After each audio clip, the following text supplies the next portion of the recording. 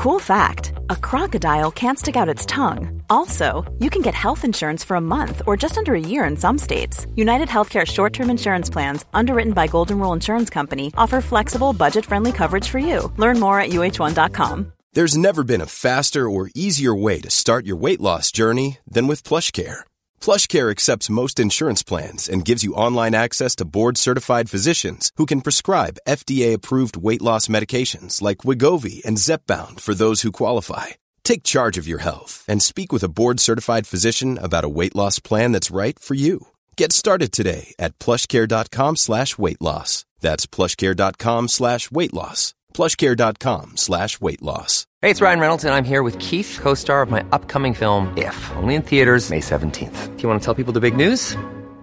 All right, I'll do it. Sign up now and you'll get unlimited for $15 a month and 6 months of Paramount Plus Essential Plan on us. Mintmobile.com/switch. Upfront payment of $45 equivalent to $15 per month. Unlimited over 40 gigabytes per month. Face lower speeds. Videos at 480p. Active Mint customers by 531.24 get 6 months of Paramount Plus Essential Plan. Auto renews after 6 months. Offer ends May 31st, 2024. Separate Paramount Plus registration required. Terms and conditions apply if rated PG. Hello. Before we start the episode, I do have to just pop in a trigger warning for suicide and for eating disorders. So if that triggers you, please hop out now.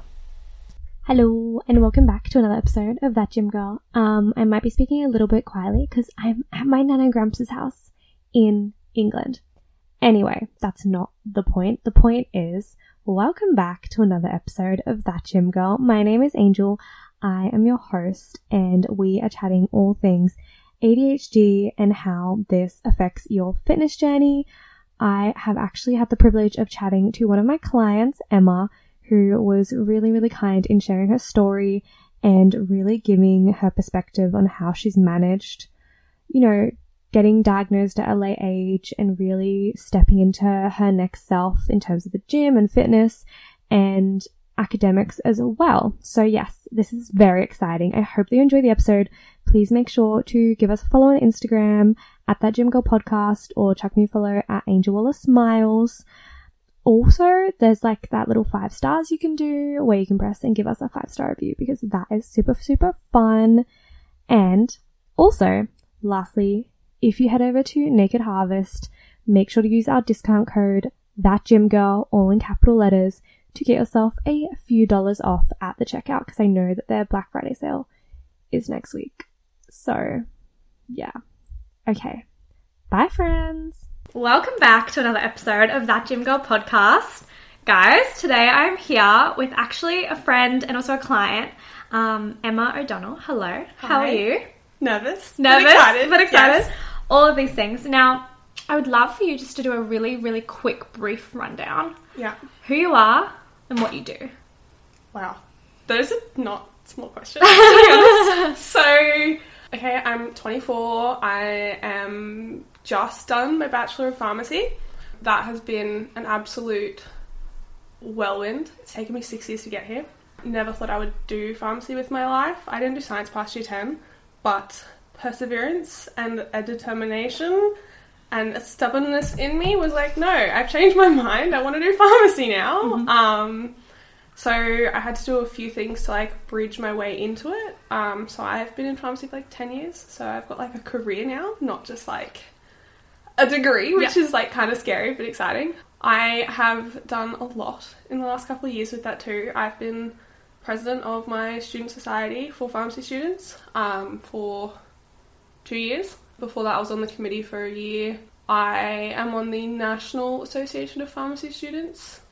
I'm on their executive board of directors, so I actually have like a company, which is scary but also exciting, and I love that. I'm going to start my internship next year in a hospital, and I'm so excited for that. Moving to the sunny coast in like 8 weeks. And Sunshine Coast, for those who aren't based in Australia, because there'll be people listening from like all over the world, we're currently on the Gold Coast, so it's about 3 hours north of here. Yeah. So yeah. Really pretty beaches. It's like a slightly slower pace of life, which I'm hoping will rub off on me because I'm a very go, go, go person. I work in a hospital at the moment too, which I love my job. It's my favourite job I've ever had. Mm-hmm. Like, the people I work with are so much fun. I don't know. My whole life is basically just pharmacy. That's like me. And then beneath this, Yeah. what else have you been managing in your life? Well, I got a ADHD diagnosis in 2021. Okay, that's recent. Yeah, so very recent, that diagnosis. I had been exploring it for about 8 months before then. I was stuck on Women with ADHD TikTok for 6 months, and I could not get off it. Mm-hmm. Those damn algorithms. And it seems like not like a fad at the moment that everyone's getting like a diagnosis. Yeah. And it's kind of almost trendy, but...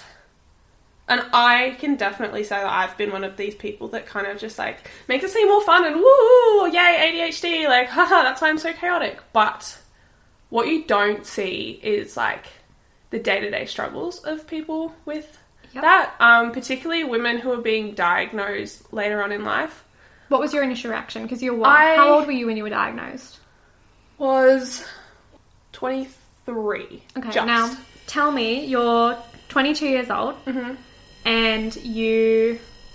Two questions. Why did you think you needed to get diagnosed? So...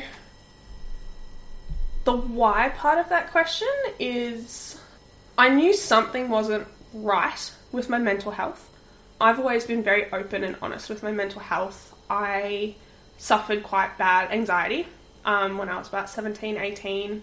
I was on antidepressants for that as well. I had some depressive symptoms. I was suicidal at one point. I nearly killed myself. Mm-hmm. I guess you'll need to put a trigger warning in. Yeah, I'll put that. That's fine. So that for me was a very big catalyst of something's not quite right. And so that was when I was 18. Also, hot tip, people with ADHD, if you're listening, you probably feel things very strongly, so you probably understand how I went from being, like, super happy and perky to, like, crying right now. So, also, this is the first time I've ever told this whole story in full, not to my therapist. Yeah. And you're not just telling me, you're telling lots of people. People all over the world. But I know that this is something that will help people, and during Year 12, I was always invited to present to the younger students because I was so open about my mental health, and I was always really honest. I know that there was a presentation one day where there was all these, like, brilliant academic students there, and everyone was kind of like, why is Emma there? Like, she's smart, because I was, like, an AB student, but I was never, like, not to the same level as the students sitting next to me. They were all in, like, the running to be ducks and whatever. Yeah. And only 2 people, my 2 best friends in school, knew that I was suicidal at that point, and I stood up in front of an entire cohort of Year 11s and, like, 8 people from my cohort, and I was like, I nearly killed myself 4 months ago, and that's why I'm here, to be like, take care of your mental health. And looking back on that, a lot of that anxiety was coming from undiagnosed ADHD. My therapist and I did a lot of work on reflection on points in my life where it could have been ADHD. And when I got my ADHD diagnosis, like, officially from the psychiatrist, it wasn't just ADHD. It came along with some other things to keep things interesting. Mm-hmm. There was a bipolar type 2 diagnosis. And my psychologist was quite unsure on that. She's like, you've got tendencies, but it's not... I wouldn't say you're bipolar, and I'm nearly off my mood stabilizing meds. I've been coming off them since the start of the year. It also came along with some OCD and PTSD, just to keep things interesting. So there's a little war in my head between the OCD and the ADHD, and there's been a massive grieving process as well for me, in just coming to terms with, if someone had seen something or said something earlier, would things have been different in my life? But do you think you were ready to hear it at that age? I think when I got the diagnosis, I didn't even care that it now gave me access to medication. It was like, I have had this massive mental shift of not being so hard on myself. And I've always been a perfectionist, and that's been caused by the ADHD being like, I know I can do this, but why can't I? Yep. And having the diagnosis, it's just kind of like given me a bit more breathing room to not be perfect.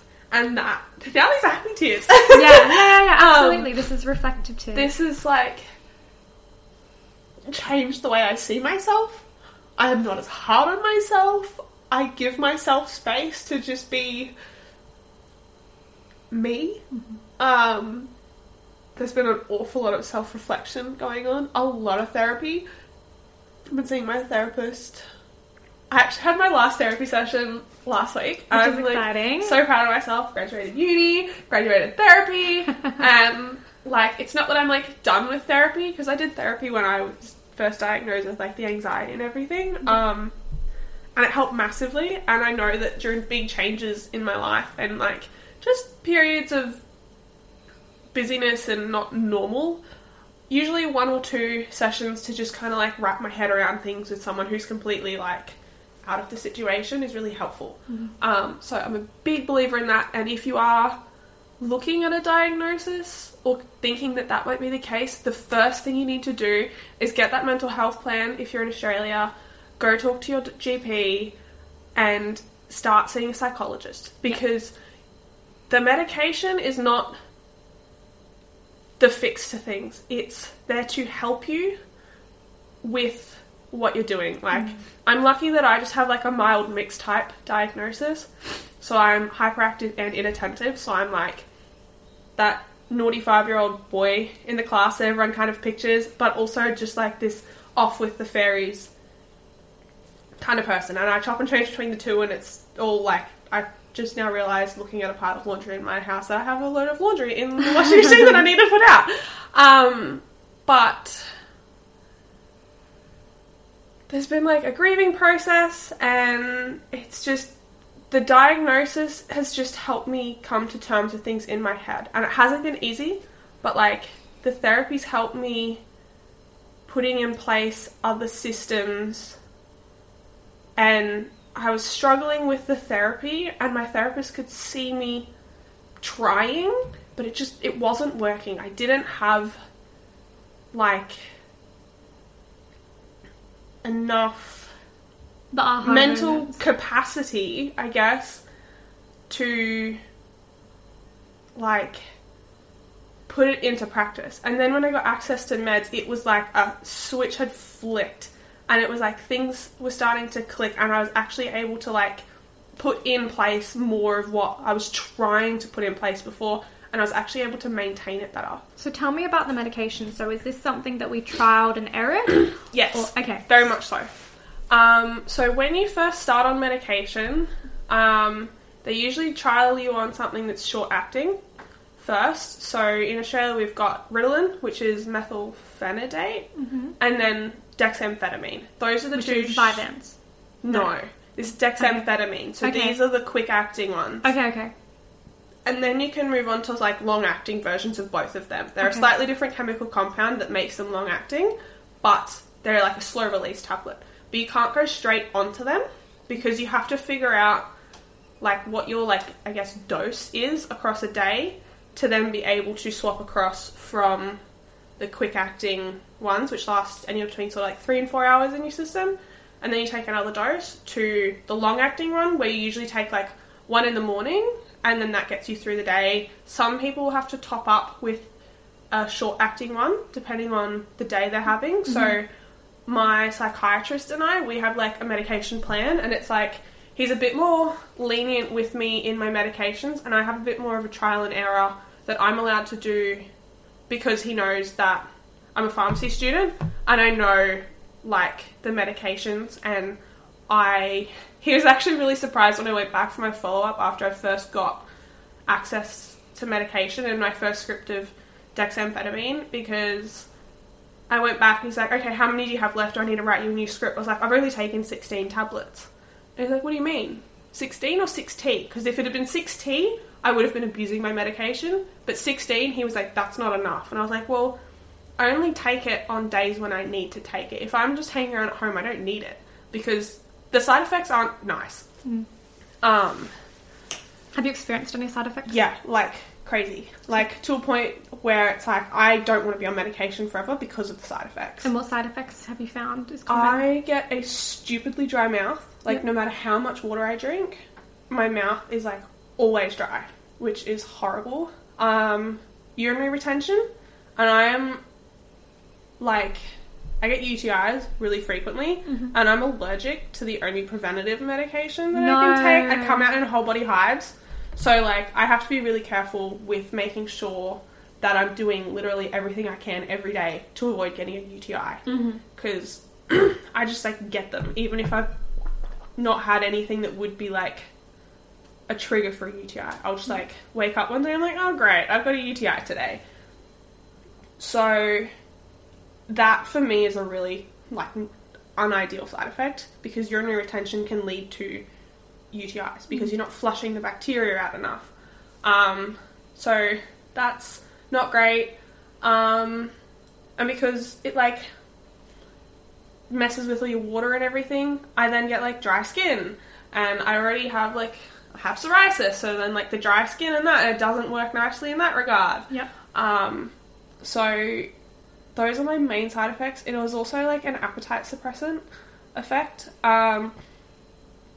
Some people like that, some people don't like that. For me, it's kind of a good thing and a bad thing, because part of my like coping when I'm unmedicated is I eat a lot. Like I binge like crazy. So again, another trigger warning probably needed there for like food and things like that, because I go for like snacks, like chips and chocolate and lollies and things like that, and sugar and me are not friends. I have cut it out massively from my life, but I'm like that 5-year-old kid at a party who's eaten half the table, and I will eat heaps of food, and then I have that massive sugar high, and then I crash, and I crash hard. So it's like I've had to change the way I eat, and that's also actually not been a bad thing, because having the medication, I'm not looking for the dopamine in those aspects of my life. So my relationship with food has actually gotten better. And I also have the energy. Well, energy is the wrong word. So there's this teaspoon analogy where it's like every morning you wake up and you have 9 teaspoons, and each teaspoon is like an activity for the day that uses a lot of brain power. So for some people, that first teaspoon might not get used until you get to work that day. For me, that first teaspoon gets used just waking up and turning my alarm off in the morning and getting out of bed. That for me will be 1 to 2 teaspoons. So when I'm unmedicated and I've already used 2 teaspoons just to get out of bed in the morning, that makes a day very hard when you've run out of teaspoons by the time you get to work. Now talk to me about this. We can kind of delve into this teaspoon concept, because you're a university student. So how does this affect your focus at uni? You know, you don't get to choose really when your classes are. Your classes might be... you might be at uni from... I know you were there from 8 till 5 some days. Lectures, workshops. How the fuck do you manage focusing and really utilising those teaspoons per se? So, pre-medication? Let's look at pre, and then let's look at now. So pre-medication, it was just sheer determination of I just need to get through the day, and then you get to go to bed tonight. Like that was my reward, was going to bed, because I rely very heavily on sleep. Without sort of like 8.5 is like my minimum to function. I need 10 is ideal. I've always been like that. Like during year 12, I was like in bed at 8 o'clock every night. Like everyone knew, don't message me after 8. You're not getting a response until she's out of bed at 7:30 the next morning. Like that's 11.5 hours of sleep that I was needing. Yeah, pretty much. I was like reverting back to being a toddler. Because I just needed that time for my brain to like reset. So it was just making sure that I was utilizing my time well. So when I did have energy, I had to make sure, like I have so many to-do lists, and it's like if I had time and like teaspoons, I had to make use of that. But also keeping myself really busy. This is a really bad thing to do. Don't do this. Do not do this. keeping myself stupidly busy meant that I didn't have time to just go down ADHD rabbit holes, which I didn't realise were ADHD rabbit holes at the time. What's an ADHD rabbit hole? Hyperfocusing on something. And when I hyperfocus on something, very textbook, I will not eat, I will not go to the toilet, I will not sleep. I am like all consumed by one activity until the shininess is worn off. Yep. And then are these... I won't touch it. I know you spoke to me a little while ago about the new hobbies concept. Oh my god, that cupboard next to you, that cupboard right there, is all just dead hobbies. And is that one of these? It is. Okay. And I will spend insane amounts of money on it too. Yeah. Like, I have to know everything, I have to have everything, and then in a week's time it's done. Now let me ask a personal question. Yes. You don't have to answer. How do you manage friendships and relationships around this? It's really fucking hard. Yeah. It's like, if I don't actively, like, see you on a regular basis, it's not that I don't love you and I don't, like, love you as a friend and appreciate you. It's just I don't see things. They're not there. Yeah. Object impermanence is another thing people struggle with. So, like, my partner and I, we did long distance for the first year and a half of our relationship, until we moved in together this year. So from going from long distance to moving in together is a big step for any relationship, let alone fucking somebody who's dealing with their own actual thing. Yeah, and so it's like when we weren't seeing each other, like, he just, like, didn't exist. And, like, then when I had, like, a minute to sit and think, I was like, oh, hang on, I have a boyfriend that I love and I miss. Like, stuff like that where, and at the moment, like, now living together when he goes away, it's even more, like, because it's, like, very intense periods of, like, it's a very small apartment. And so there is no way to escape from each other when we are at home together. And so it's, like, almost binging on the relationship. And I really, like, struggled to try and, like, maintain a healthy relationship in that regard from, like, my end. Like, this is not anything external or, like, within our relationship being healthy or unhealthy, but it's, like, my own thing where it's, like, I have to be, like, no, this is not a binge on a person, and I can very easily binge in friendships as well, where it's, like, it'll be a new friend, and it'll be all-consuming for, like, a month, and they're like, hey, cool, new friend, I can do lots of stuff with them, and then a month in, it's like, whoa, do they, like, not like me or whatever because they've really pulled back in the friendship? And it's not that I've, like, pulled back in the friendship, it's this, like, constant battle with myself for anything. Once it's not shiny and new anymore, it's like, I'm bored with that now. So, like, how the fuck did you get through a degree? I couldn't start a third one, basically, but... Because that's a huge feat. Yeah. That's a huge feat for anybody. Yeah. Considering now that you're somebody who's dealing with ADHD, which means you aren't attentive. Well, you stay attentive and then you switch off to something else. Yeah. So I think that's one of the reasons why I keep myself so busy with so many things. Okay. Because if I have lots of different things going on, the newness stays there for a lot longer. And then it got to a point where there was a lot of points where I was like, I want to drop out. Yep. But I didn't, because I was determined, and I was like, I know that this is what I want. I started this degree 2 years out from school. I'd already done a certificate 4, which is, like, not a degree. It's like TAFE study. Yeah. But you can only do them in pharmacy if you're working in a pharmacy. You can only do certificates because it's, like, all skills and training and stuff, and you have to do practice hours. And so the trigger for me was the second unit I did, because I had enough experience I could skip the first few, where it was kind of like giving you a brief introduction to the main classes of medications. And I was like, oh, this is super interesting. Like, I want to do this more. I have a very science brain. And I think I like science because there's always new, exciting, fun things. You can just ask lots of questions and find new, exciting things.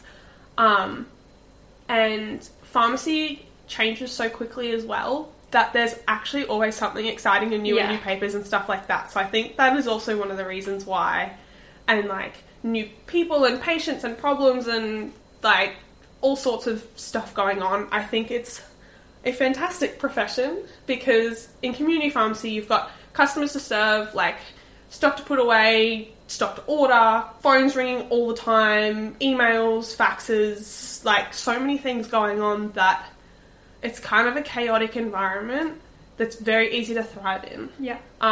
Then I went on hospital placement and I was talking to them, and I've spoken to a few people, and people with ADHD in healthcare often find themselves in emergency departments in hospitals. Again, it's one of those environments with so much stuff going on, and if you've got that hyperactive brain, you're so used to your brain having so much stuff going on and having so many different trains of thoughts that it's kind of like, instead of just having 1 or 2 trains of thoughts that are on topic and then like 4 others that are off topic, in an ED you'll have 6 that are on topic, but they might be your 6 different patients that you're looking after. And so I love this because looking at you from a holistic point of view, you've got your therapy, your medication, your relationships and friends, food, sleep, and then also now fitness.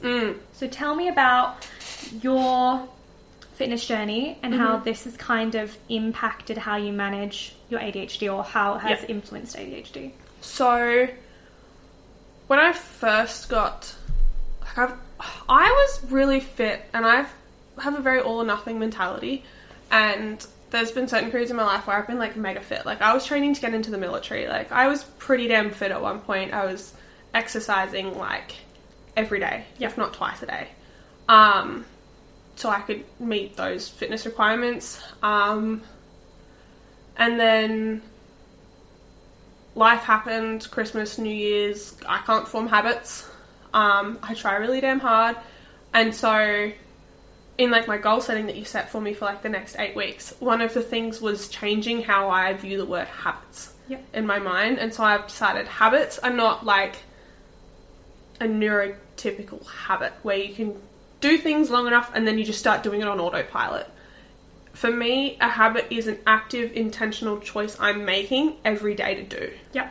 So in reframing that, I'm hoping that I'll be able to form what most of the world calls a habit. Yeah. Because I need routine to survive. So having exercise, it's also added in an extra point for me to have routine around. It helps me clear my medication better, which means I can actually sleep. When I was on dexamphetamine, I could not sleep. I did not sleep until 2 a.m. So that was bad. Yep. If I only took 2 doses in a day, I could get to sleep at about midnight. But that's still not enough hours of sleep when I'm getting 6 hours a night and I need 8.5 minimum to function. Yeah, considering you were just saying how you wanted 10. Nowhere near enough. But exercising in the afternoon, sort of mid-afternoon when I was taking dexamphetamine, was helping me clear my medication better. So I could actually get to sleep by like 10:30, 11, which was amazing. So it also helps me clear. I'm now on the Vyvanse, which is lisdexamphetamine, which is the slow release version of it. Okay. And I can take 1 or 2 dexies during the day if I need to top up if it's not enough for the workload of that day. I've only had to do that like 4 times since I've gone on to the slow release. So just restate that. So you'll take your slow release once a day? Yeah, I take 1 in the morning, and then the fast release you take once. I'm allowed to take it up to twice. Okay. But I've only ever needed it once, usually for like a high, like something like an exam where it's not, it'll be like an afternoon exam where my Vyvanse is pretty well worn off and I need that little bit of that boost. Ability to not be distracted by someone 4 rows over clicking a pen or something during an exam. Yeah. Because then once I hear the clicking of the pen, I'm like, oh, maybe I should get a clicky pen for exams next time. That way I don't have to worry about losing the lid off the one I've got. Like, this is how my brain jumps. I love seeing how your brain works. And then all of a sudden I've just like lost 15 minutes of my writing time. And you giving that example, somebody's just clicked just then. Yeah. Just gone, oh my god. And it was like, this is where the TikTok kind of thing was the clicking point for me, because people have always joked during my life being like, oh, it's a bit ADHD of you. I'm like, yeah, I know, but it's like, ugh. It's not just like it's not a just label that you're throwing around. Yeah, it's like, it's actually a chemical deficit in my brain. So it's seeking to get that chemical, being dopamine, from other things. And I've lost my train of thought now. So we were chatting about fitness and how you kind of brought this into your life. You were in the military. Oh, so you were training for the military. And then you kind of fell off the bandwagon after Christmas and New Year's. And now you're trying to form these habits, but you're looking at habits differently. Yeah. So what's happened recently? What's shifted for you? For me, once I got medication, I got 9 teaspoons, and I didn't have to use my first teaspoon until it was like packing my bag just before I left to get out of the house to make sure I had everything for the day. And that was game changing. Like, I was able to start packing lunches, so I started saving money, so I got better with my finances. That just generally made me feel better about myself. Then I was able to, like, I'd started doing a bit of exercise again, and I had enough teaspoons to go, hey, what do I want to do when it comes to exercising? Things like that. And then starting coaching with you, I was like, I need to do this. I need to set myself up now, because my brain's nearly, like, fully grown. I've got a few months left while it's still really plasticky. Not that it loses its plasticity. Like, you can always retrain your brain at any point in your life. But this is kind of that key point where my prefrontal cortex... Because you're 24? Yeah. Okay. Hasn't fully developed. It's nearly there, but it's not quite. I'm like, this is my last chance to really try and set in these really good habits for the rest of my life and kind of build the life that I want. Yeah. And also before I start my intern year, which is just going to be a whole nother level of, like, chaos. But I'm sleeping better because I'm getting some of that restless energy out. I clear my medication better. I feel better in myself. I know that I'm doing something healthy for me, and that just, like, boosting my confidence in that regard also helps in, like, a lot of that negative self-talk that I'm training myself out of over the last few years. Like, it's kind of counterbalancing that as well, which is good. And, like, when I'm exercising more, I want to eat better. And so it's this really nice, like, cycle, negative feedback loop of things kind of triggering other things, which has been amazing. Like, I have never felt better with where I'm at in my life. I have never been more confident. I never thought I would be someone to go to a cafe in, like, bike shorts and a sports bra. And I did that. Like, this morning. Literally. And, like, the other week, like, I don't know, it's not just been the exercise. It's been, like, a whole mental shift of, like, I can do it as well. Was that the biggest obstacle? The mental block? Yes, massively. Okay. And the teaspoons. Because when I get busy and overwhelmed, the first thing to go is exercise for me. And then, because I can't habit form, the minute I stop, it's really hard for me to get back into that, like, routine again if it's not something that's forced upon me. Yeah. So I've just had 2 weeks off from the gym basically tomorrow and exercising because of exams, and I fake tanned and I didn't want to have a sports bra or something, rub the tan off from my dress that I wore for ball. And then she got sick. And then I got COVID. So, and again, coming back from COVID, I need to make sure that I don't overdo it so I don't end up with long COVID. Like, I've already lost my sense of smell and taste. So that's really sad. I don't want to give myself, like, chronic fatigue or this permanent exhaustion for months because the brain fog's been insane. And I don't want to continue that. I don't have the time for that. It's also going to just make me feel shit, and I don't want that. So it has been this massive shift, and I'm like, I woke up yesterday morning and I was like, I just want to go and sweat in the gym and, like, be exhausted and come home and, like, lie on the couch and feel amazing about myself. I hate going to the gym and motivating myself to go to the gym, but once I'm in there and I've started, like, doing stuff, I'm like, hell fucking yeah, look at me go. I went up in weights the last session before I, like, fake tanned, and I was like, hell yeah, look at me go.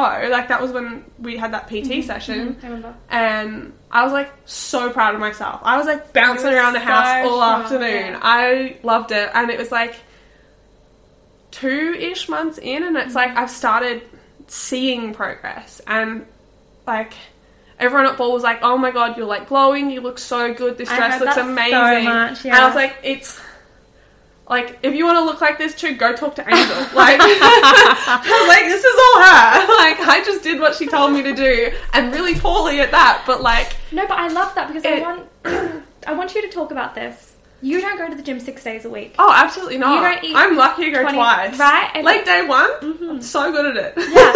Like day two, never done it once.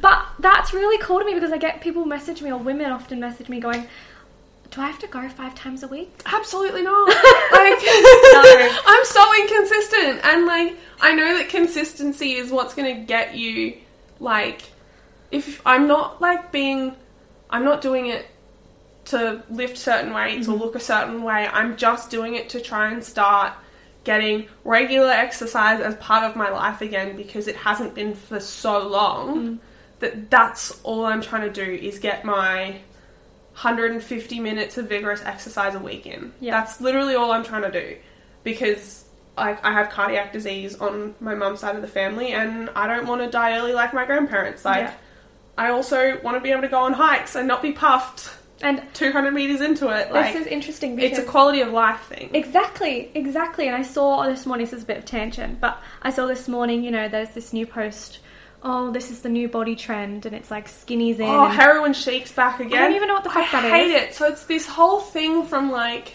the early 2000s where everyone was stick thin with these super, super low cut jeans. Fuck that. Like, where everyone looks anorexic, and like they have been doing heroin, and they're like just...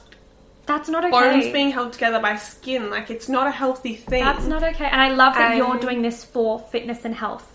Yeah, and like I have slight hypermobility in my joints, and I've even felt it, like I said this to you, where when I'm exercising I don't feel like my elbows and knees are bending backwards and like the wrong direction. Like, my body feels like it's holding itself together better, and it's like that feeling when I stop going as much. I'm like, I feel like my knees are about to slide out of place. I think I need to go do some exercise and get these muscles working properly again. And my posture's different, and it's like I'm not getting as much pain through my shoulders because I hold all of my stress tension through my shoulders. And it's just little things like that where I'm not as hunched over anymore. And like, even just that holding your head up, like standing with correct postures changed my confidence in myself as well. So it's not the wanting to hit certain weights and stuff like that. And now that like I'm through uni and that focus is done, I do want to focus a bit more on hitting certain goals and stuff like that fitness wise, because I've got the time to do it now, and that's going to be my focus. So then hopefully I've formed a habit, so my intentional daily choice, so when I start my intern year next year, I'm like, okay, I need to go to the gym 3 days a week, and 3 days might be my new minimum, not one, like it is at the moment. And I think that I like that you spoke about the seasons of life. So you go through seasons where it's like, uni's my main focus, I'm doing gym, bare minimum. Okay, now you've got time off, you're feeling better, gym is my season. Then it's internships, then it's family, whatever it is. You're allowed to go through these seasons of change, but as long as you're hitting that bare minimum of exercising once a week, twice a week, eating, you know, relatively good, still, you know, having your fun shit, and mate, Christmas, all bets are off. Yeah, absolutely. I want to implement running into my next 2 months. I hate running, despise it like nothing else, but I'm making a choice that 3 times a week I will exercise, and if it's not the gym, I'm going for a 2k run around the running track near my house. I'm going to add that in her program.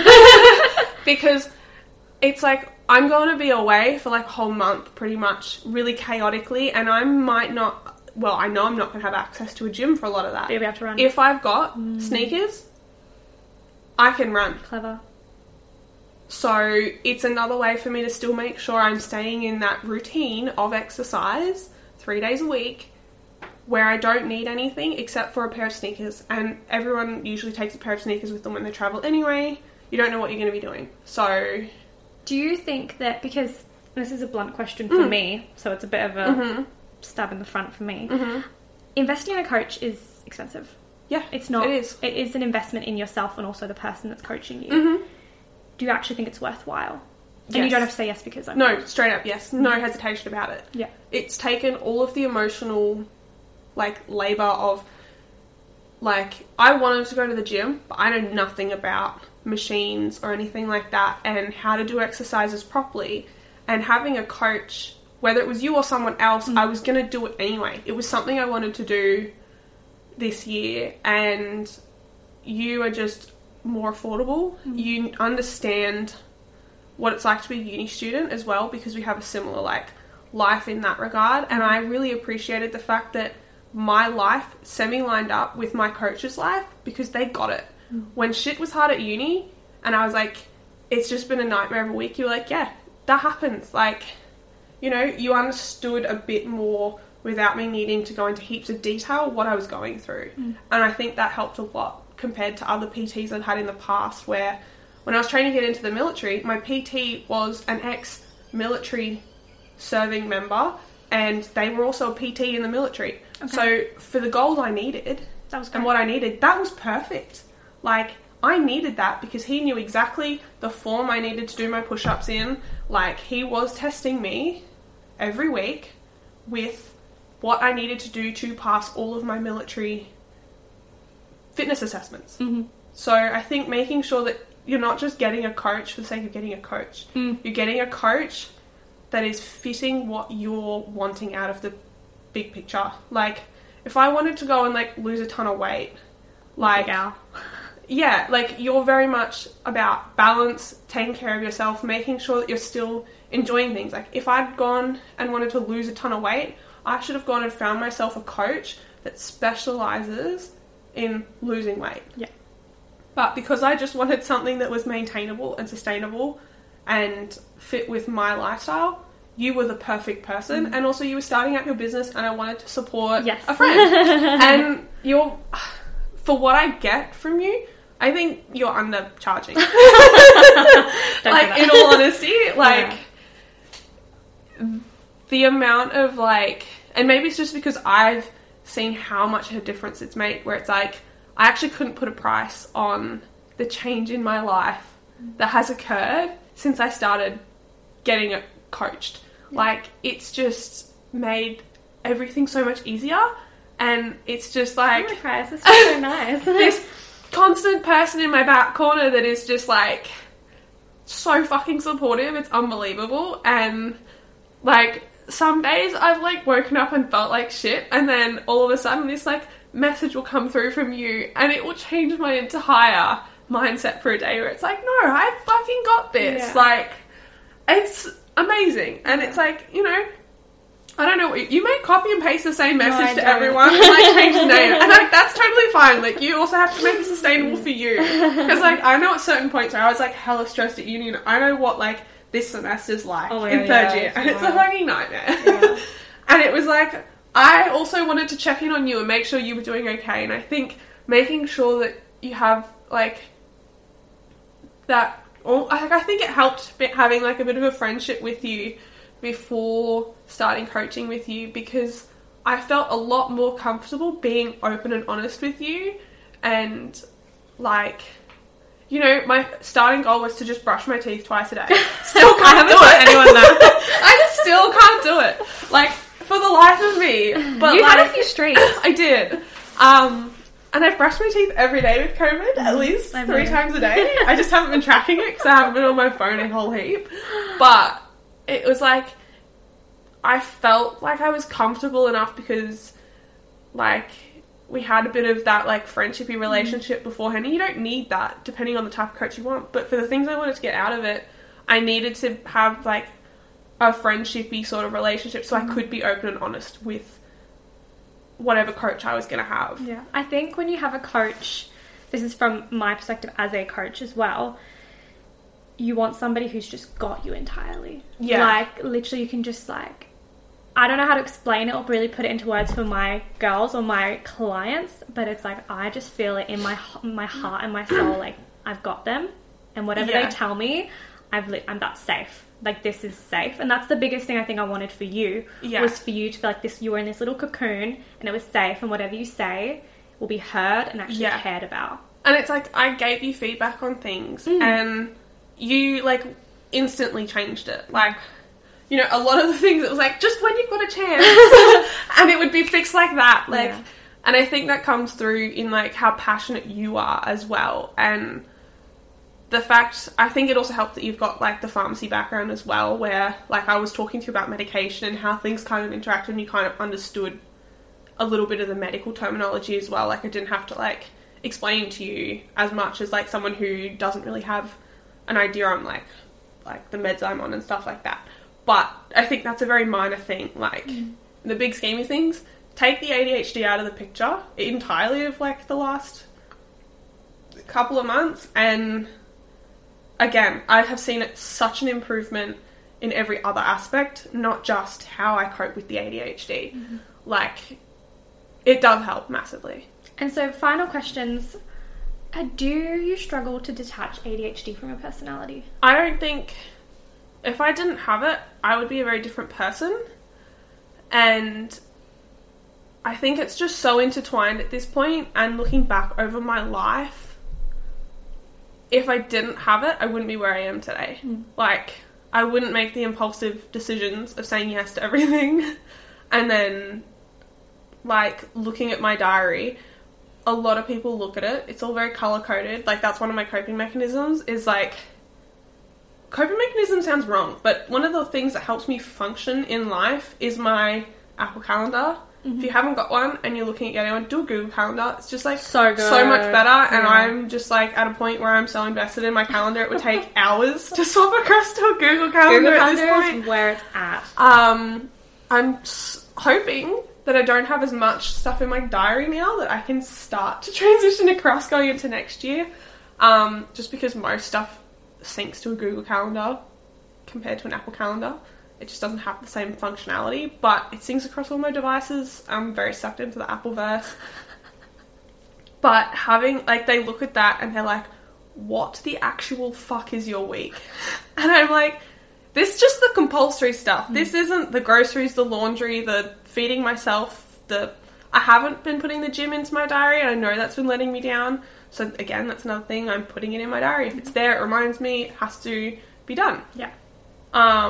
And I can just reshuffle it if it's not going to fit that day. Like, I haven't been planning the exercise into my day. It's just, I'll find time when I have time. Yeah. And that's going to be a big mental shift, is like, no. Well, now you have the time. Yeah. So, but that shouldn't ever have been my excuse, because it's health. The weeks when I was exercising, I functioned so much better. And then the weeks when I wasn't, I was like, you can feel it. I was so much better last week, and I was exercising last week and not this week, and that's the only thing that's changed. So, like, your calendar is, like, get one.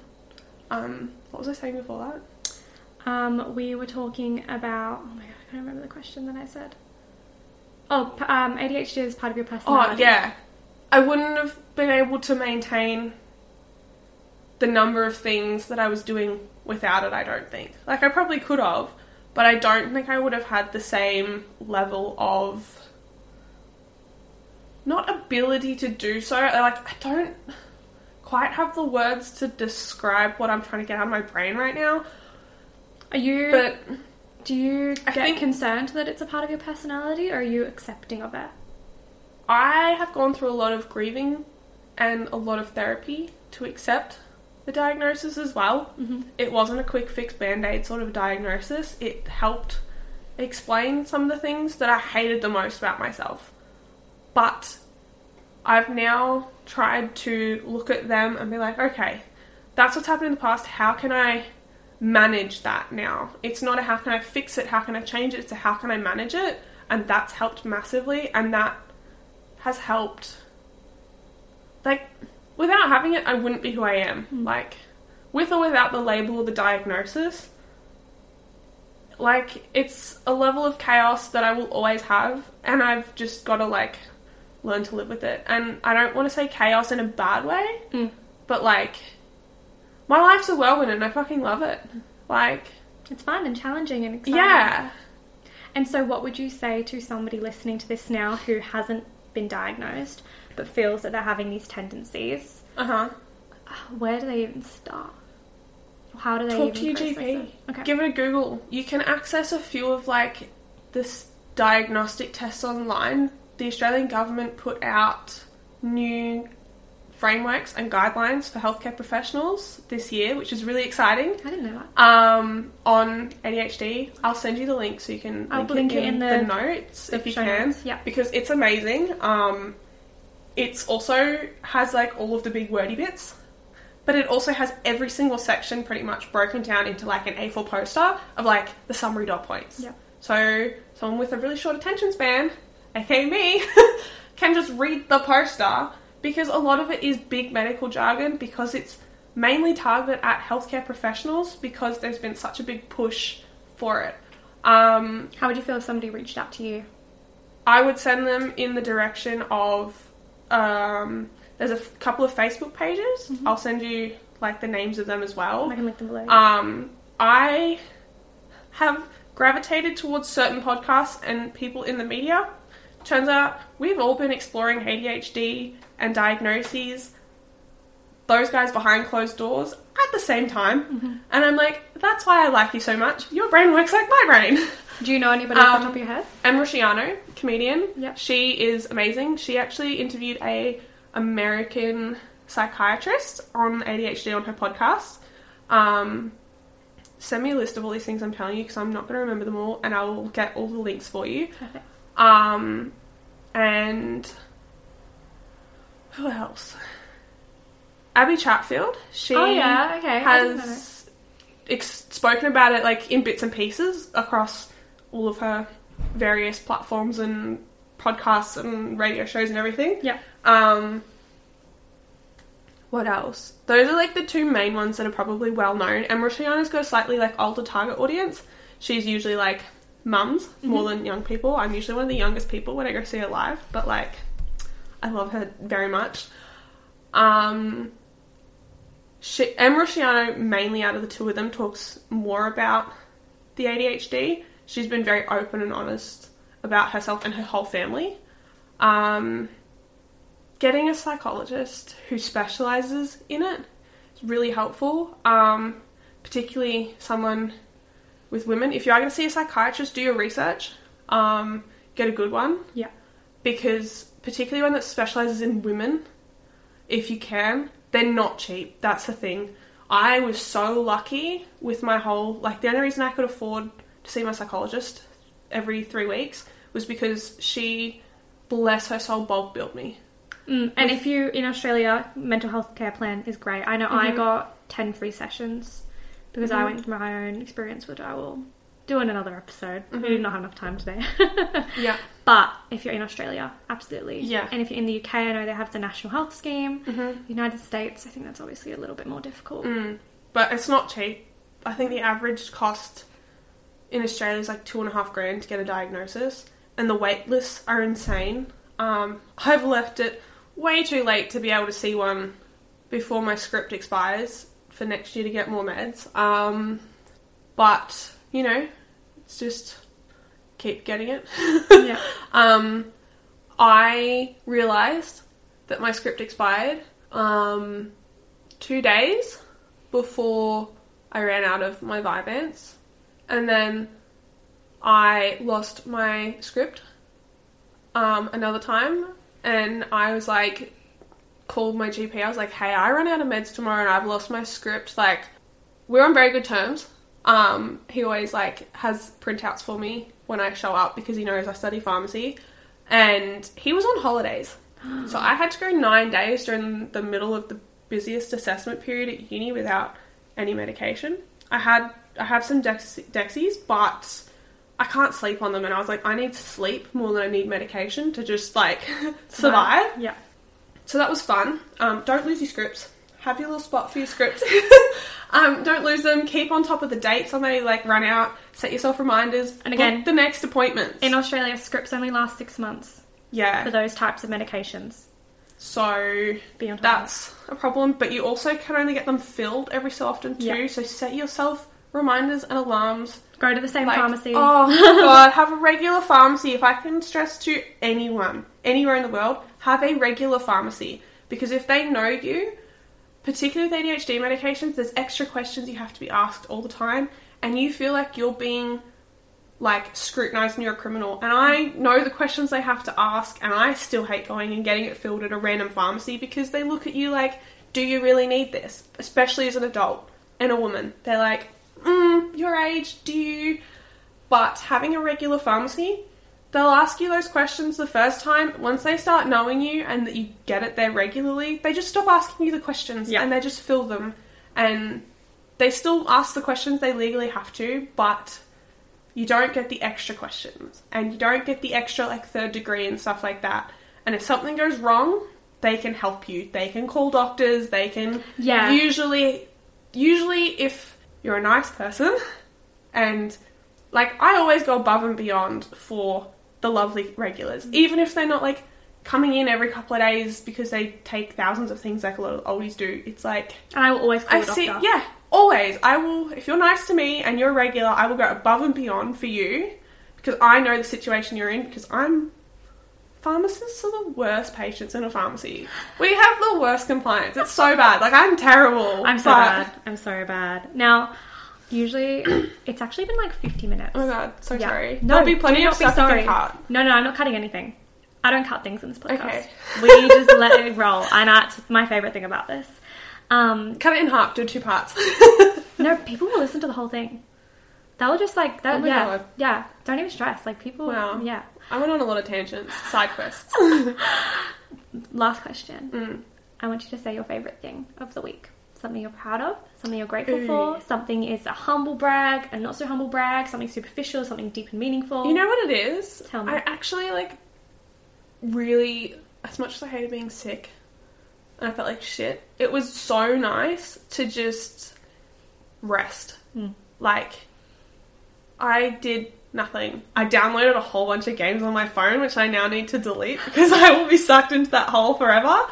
But it was just, like, nice to just, like, turn off, lay around. I caught up on all my TV shows, like, no guilt at all. And I shouldn't feel guilty for, like, watching a show, but it's like, I slept, I turned off all my alarms, I went to bed when I felt like it. My body clock is shot right now.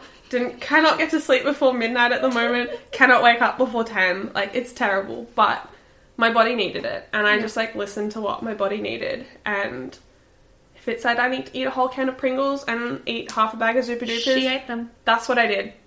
And I feel so much better for it. I'm, like, so excited for, like, this, like, next phase in my life. And I don't think I would have had a proper rest post-uni if I wasn't forced into resting because I got sick. I need to get better at that. And I'm so very aware of it. And that is something that my psychologist and I have planned in, and I will be planning into my diary and my calendar regular days of nothing, where I'm not allowed to use it to catch up on life admin and things like that. It is literally just a day to wake up when I feel like it, go get coffee, and see what I want to do. If I end up wanting to do some emails and whatever, sure, cool, but that's not my goal for that day. So I think it's been very good for me in that regard, that it's, like, forced me to have a rest. And I'm like, I need to slow my life down a little bit. And I'm very excited for that. Well, that is so exciting. Thank you so much for coming on. No worries. If anybody wants to know any more about ADHD or any of the links that Emma was talking about, or if they want to spam Emma, feel free. Everything will be in the show notes. Okay, cool. There you go. Thanks. Planning for your next trip? Elevate your travel style with Quince. Quince has all the jet-setting essentials you'll want for your next getaway, like European linen, premium luggage options, buttery soft Italian leather bags, and so much more. And it's all priced at 50 to 80% less than similar brands. Plus, Quince only works with factories that use safe and ethical manufacturing practices. Pack your bags with high-quality essentials you'll be wearing for vacations to come with Quince. Go to quince.com/trip for free shipping and 365-day returns. Hold up. What was that? Boring. No flavor. That was as bad as those leftovers you ate all week. Keke Palmer here, and it's time to say hello to something fresh and guilt-free. Hello Fresh. Jazz up dinner with pecan-crusted chicken or garlic butter shrimp scampi. Now that's music to my mouth. Hello Fresh. Let's get this dinner party started. Discover all the delicious possibilities at HelloFresh.com. Planning for your next trip? Elevate your travel style with Quince. Quince has all the jet-setting essentials you'll want for your next getaway, like European linen, premium luggage options, buttery soft Italian leather bags, and so much more. And is all priced at 50 to 80% less than similar brands. Plus, Quince only works with factories that use safe and ethical manufacturing practices. Pack your bags with high-quality essentials you'll be wearing for vacations to come with Quince. Go to quince.com/pack for free shipping and 365-day returns.